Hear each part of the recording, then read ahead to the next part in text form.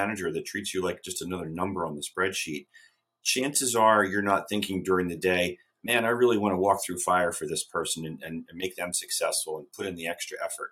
But if those leaders are treating you as an employee with courtesy and so forth, you're probably more inclined to do a little bit more for them. Welcome to Work Matters, where we explore what leaders can do to make work more productive, valuable, meaningful, and impactful.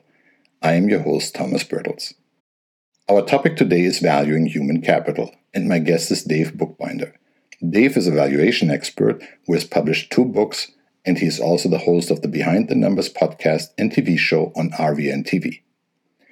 In today's episode, we discuss how the value of human capital is traditionally determined, why culture, engagement, and appreciation are critical to maximize the return on individuals, and how the transition towards the knowledge economy requires a different approach towards managing intangibles.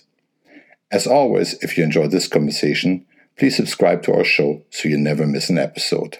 So without further ado, here's my conversation with Dave Bookbinder. Welcome to the show, Dave.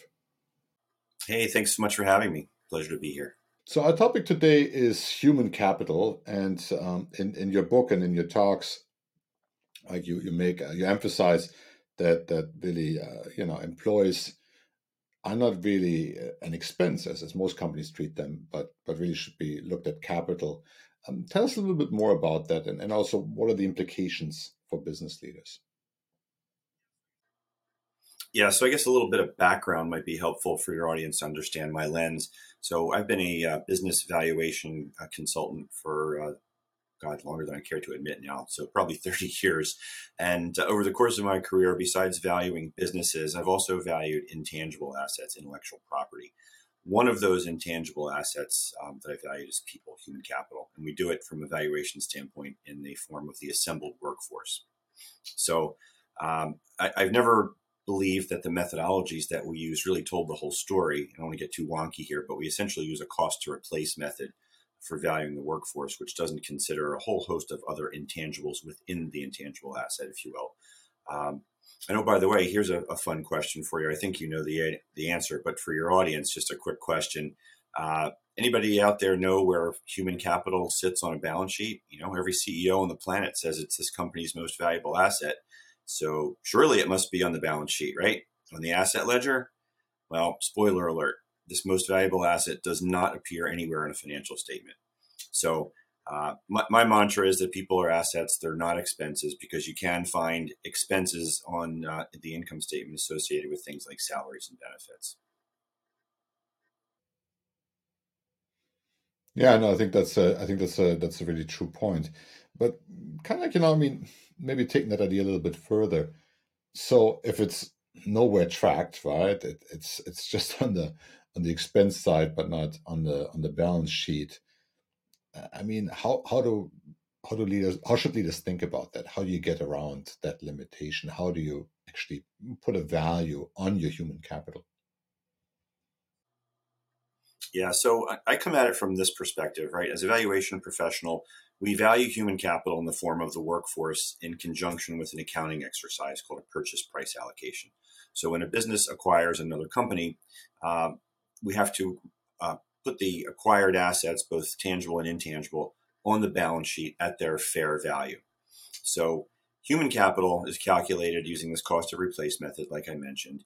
And it's considered to be what's called a contributory asset, meaning it contributes to the value of other assets. So for instance, if we're valuing a customer relationship asset, we will apply a rental expense, if you will, for the use of the human capital, as well as the use of working capital and fixed assets and things like that. Apply those charges against the cash flows of the customer relationship asset to get to the net customer value. So people in the form of the workforce gets subsumed into goodwill. So why should anybody care? That's my point. Why should anybody care? People don't appear on a balance sheet. So the number gets subsumed into goodwill. It's not an actionable item. And oh, by the way, it doesn't reflect the entire company. It only reflects the assets that you're acquiring, because that's when intangible value gets recognized. So I come at it from the lens that we need to look bigger picture and consider the impact that this great intangible asset has on the overall value of your business enterprise. So that's my emphasis. So if you're looking at people as an investment, in a sense, right? As you hire people, you invest in their development. But replacement cost talks a little bit about that, right? Where you're saying, well, if that accountant, right, leaves, he was paid 75,000, right? How much money is it going to cost me to replace it? And you have some great points that you're making in your book that we actually, right, take a very simplistic view of that, right? That we think we can just hire another person, and we don't really look at, right? It's like the intangible aspect, which is people who know the culture, right? People who are engaged, people are, want to be part of our mission. All of those factors that are very important. But if we're looking at people as an investment, what's your take on what leaders can do to improve the value of that asset? Yeah, I mean, look, I can get very, very deep into the weeds on this, and there's a lot of empirical data that would support that. But keeping it at a very simple level, I mean, really treat people like people. At the end of the day, these assets, right? The people go home. Your assets leave the building at night.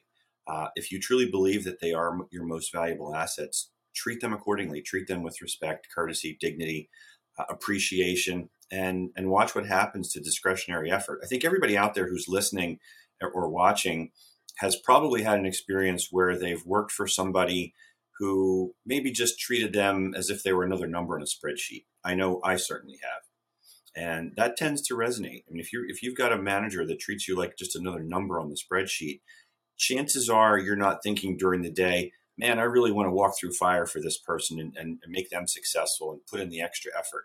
But if those leaders are treating you as an employee with courtesy and so forth, you're probably more inclined to do a little bit more for them.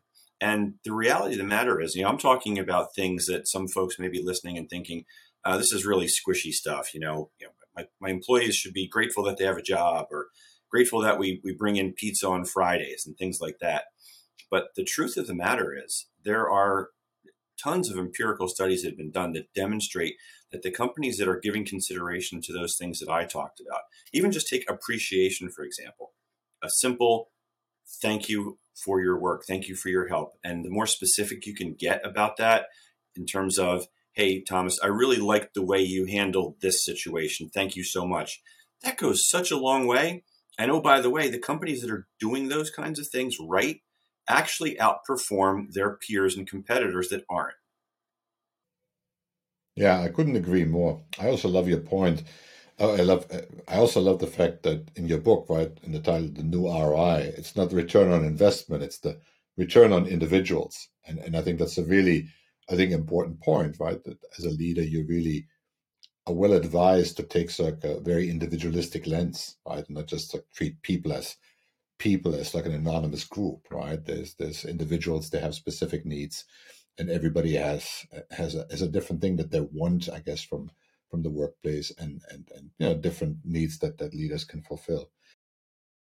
What do you think are some of the practices? I mean, like, you worked with a lot of executives. What do some of the people who do this best do different than all the others? The ones that do it best, from the various interviews that I've conducted, um, they're doing it with intention. They recognize that they want to make a change in the organizational behavior. They recognize that it's got to get embedded into the DNA of the company. And they've told me that it takes time. Um, Employees can be cynical when new initiatives are rolled out, and probably rightfully so, right? They want to know that this isn't just some other fad initiative that caught somebody's fancy.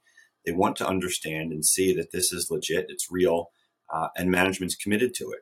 So I've been told that it takes probably between 18 months and 24 months before it really gets embedded into the organization. Um, Another thing that I've heard has been very, very successful and has gained popularity recently is what is lovingly referred to as the no assholes policy. We're not going to tolerate bad behavior.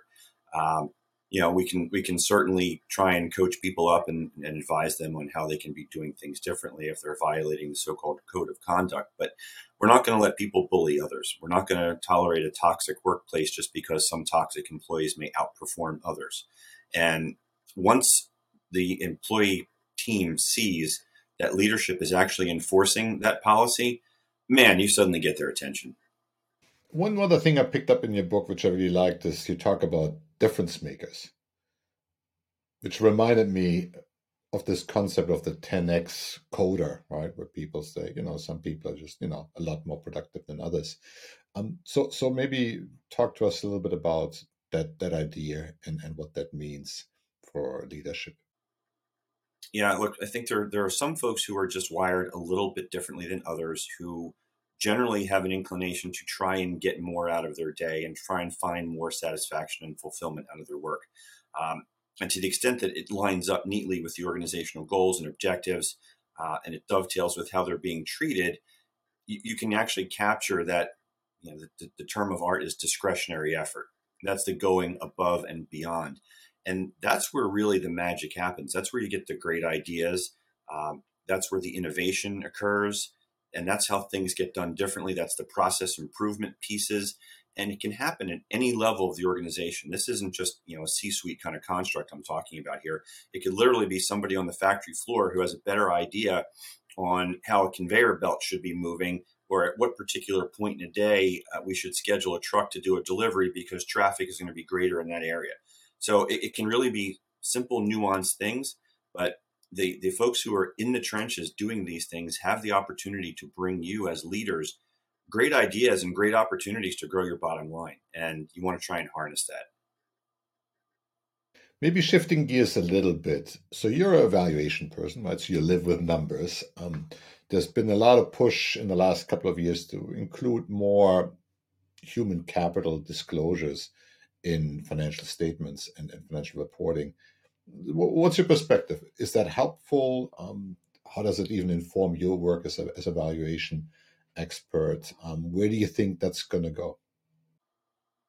Yeah. So again, in the numbers, my lens is one of, again, the focus on the value of the enterprise. So at a core level, I do think it's great that we're starting to see some more disclosures around human capital. I think that's a great idea for shareholders and prospective shareholders and investors to understand how companies are performing on those elements beyond just looking at the financial numbers. But again, thinking about it from the value of the enterprise, here's what I think. These disclosures have resulted in opportunities for investment.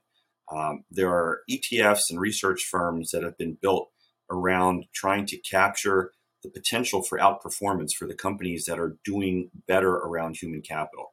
So allowing them to take the deeper dive into the numbers around human capital disclosures and really even getting granular for the companies that volunteer to participate in surveys. What they get is an opportunity to be included in ETFs because, like I said, there's an identifiable strategy of outperformance. If you can identify the companies that are doing the right things on various human capital metrics, there's a good chance that they're going to be a better investment. So from that perspective, I think those disclosures are a great idea and probably will continue as the companies that are doing the right thing or trying to do the right thing can get more visibility with the investor base and maybe even attract more capital and at a lower cost of capital. So if I'm a CEO or senior executive in a company, what kind of suggestions would you have to get a better handle, right, around sort of the value creation side of this, right? Because obviously you have, I would say, sort of the more humanistic actions you can take, appreciate people, right, create opportunities for process improvement, provide more autonomy and ownership of the work product. But that's like soft and fuzzy in a way, right? But how can you actually get that onto the CEO's dashboard? Yeah, so I'm a big believer that human capital is kind of the final frontier for value creation. We all know what the financial engineering piece looks like in terms of trying to grow sales and certainly reducing expenses. We know what that looks like, right? We see layoffs now happening, and that's one way to do it. But when you think about trying to get the workforce engaged and really leveraging this most valuable intangible asset, there are a couple ways you can do it. Now, what I've seen is there are surveys that can be done inside the organization where they do a deep dive on a whole host of metrics and think of the output as akin to a heat map, if you will, right? So on those various components of human capital and how they're being treated and managed and measured, the areas that are identified as green, then we can say everything is just fine. We're doing well in those particular areas. But the areas that turn up red on the heat map are the areas where there's opportunity for improvement. And if you engage in the consulting work that can come from that and take those red areas and get them to yellow, or get them, better yet, to green, that's when you've got everything in alignment, and that's when you start to realize the outperformance. So there are opportunities to do that. If anybody's interested in listening to that, they can certainly reach out to me. I'm happy to help them get plugged in with that. But I think that's really what it comes down to. It is measurable, and there are actionable steps you can take to turn the needles. Yeah, I recall also in your book you talk about the Gallup survey and the measure of engagement, to what extent people are engaged, actively disengaged. Yeah, it's a pretty sad statistic. Like I said, I'm not a human capital guy, but in doing the research to put the book together, I was shocked to find that the level of employee engagement worldwide is roughly 1/3, and it's been kind of stuck there for a really long time. So you think about that: 7 out of 10 people that show up at work are checked out. They're there to do the bare minimum or worse.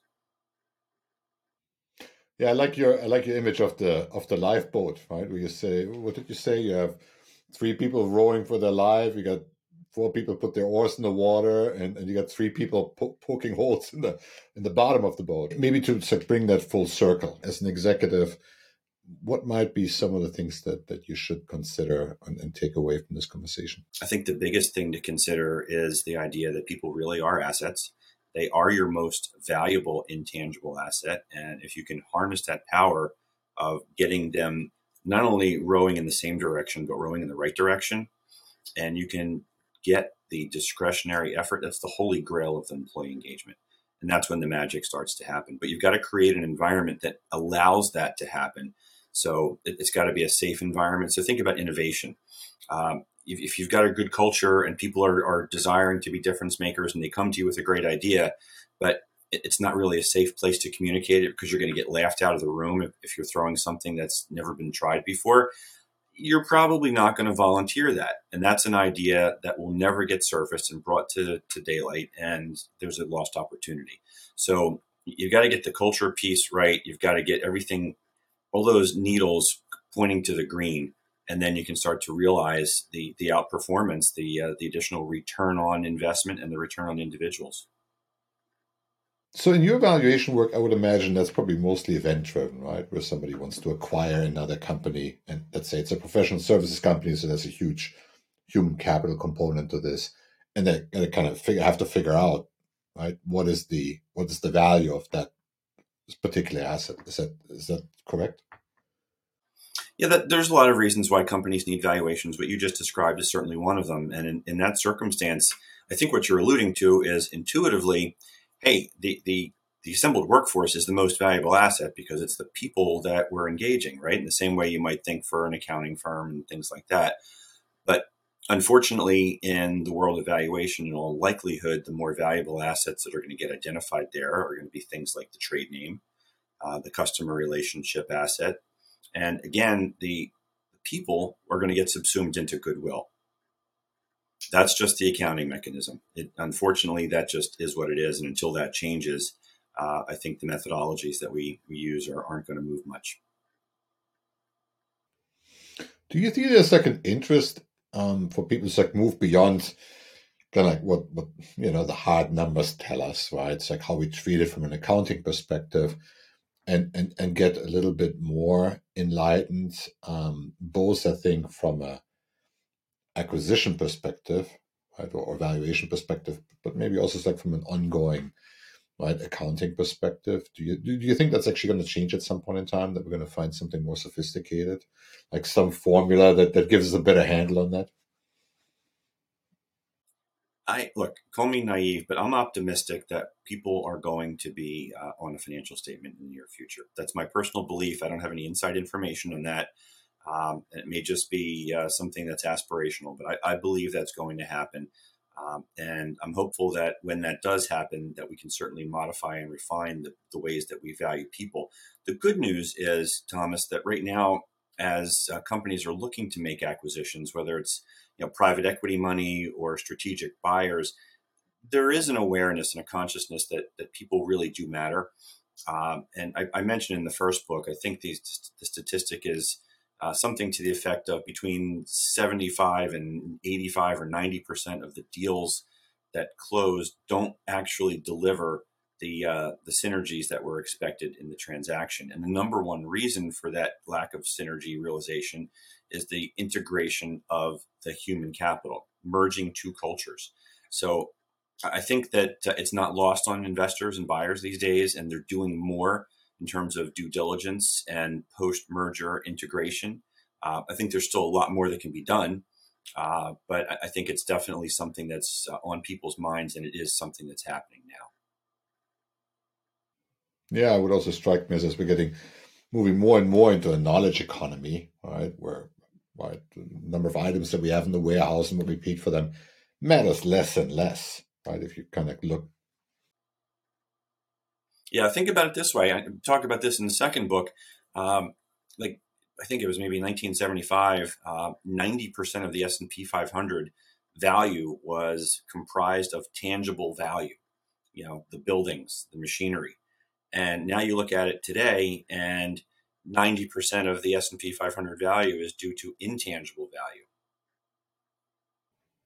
Yeah, assets, patents, trademarks, and those pesky human beings, right? That we employ.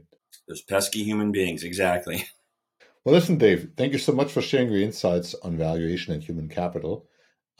Thanks for coming on the show. And for people who are interested in Dave's work, you have 2 books out that can both be found on Amazon. I think the new RI is like $4.99. I think it's a real steal. Yeah, both books are available at Amazon. Like you said, the Kindle version is only $4.99. And if you have Kindle Unlimited, you can read them both for free. So by all means, avail yourself of that. And if you'd like to learn more about me, you can check out newroi.com. And you can also find me on LinkedIn. I'm Dave Bookbinder. Wonderful. Thank you so much, Dave. Oh, my pleasure. Thanks for having me. We hope you enjoyed this discussion. If you did, be sure to subscribe, like, share, or comment. Until next time, let's make work matter.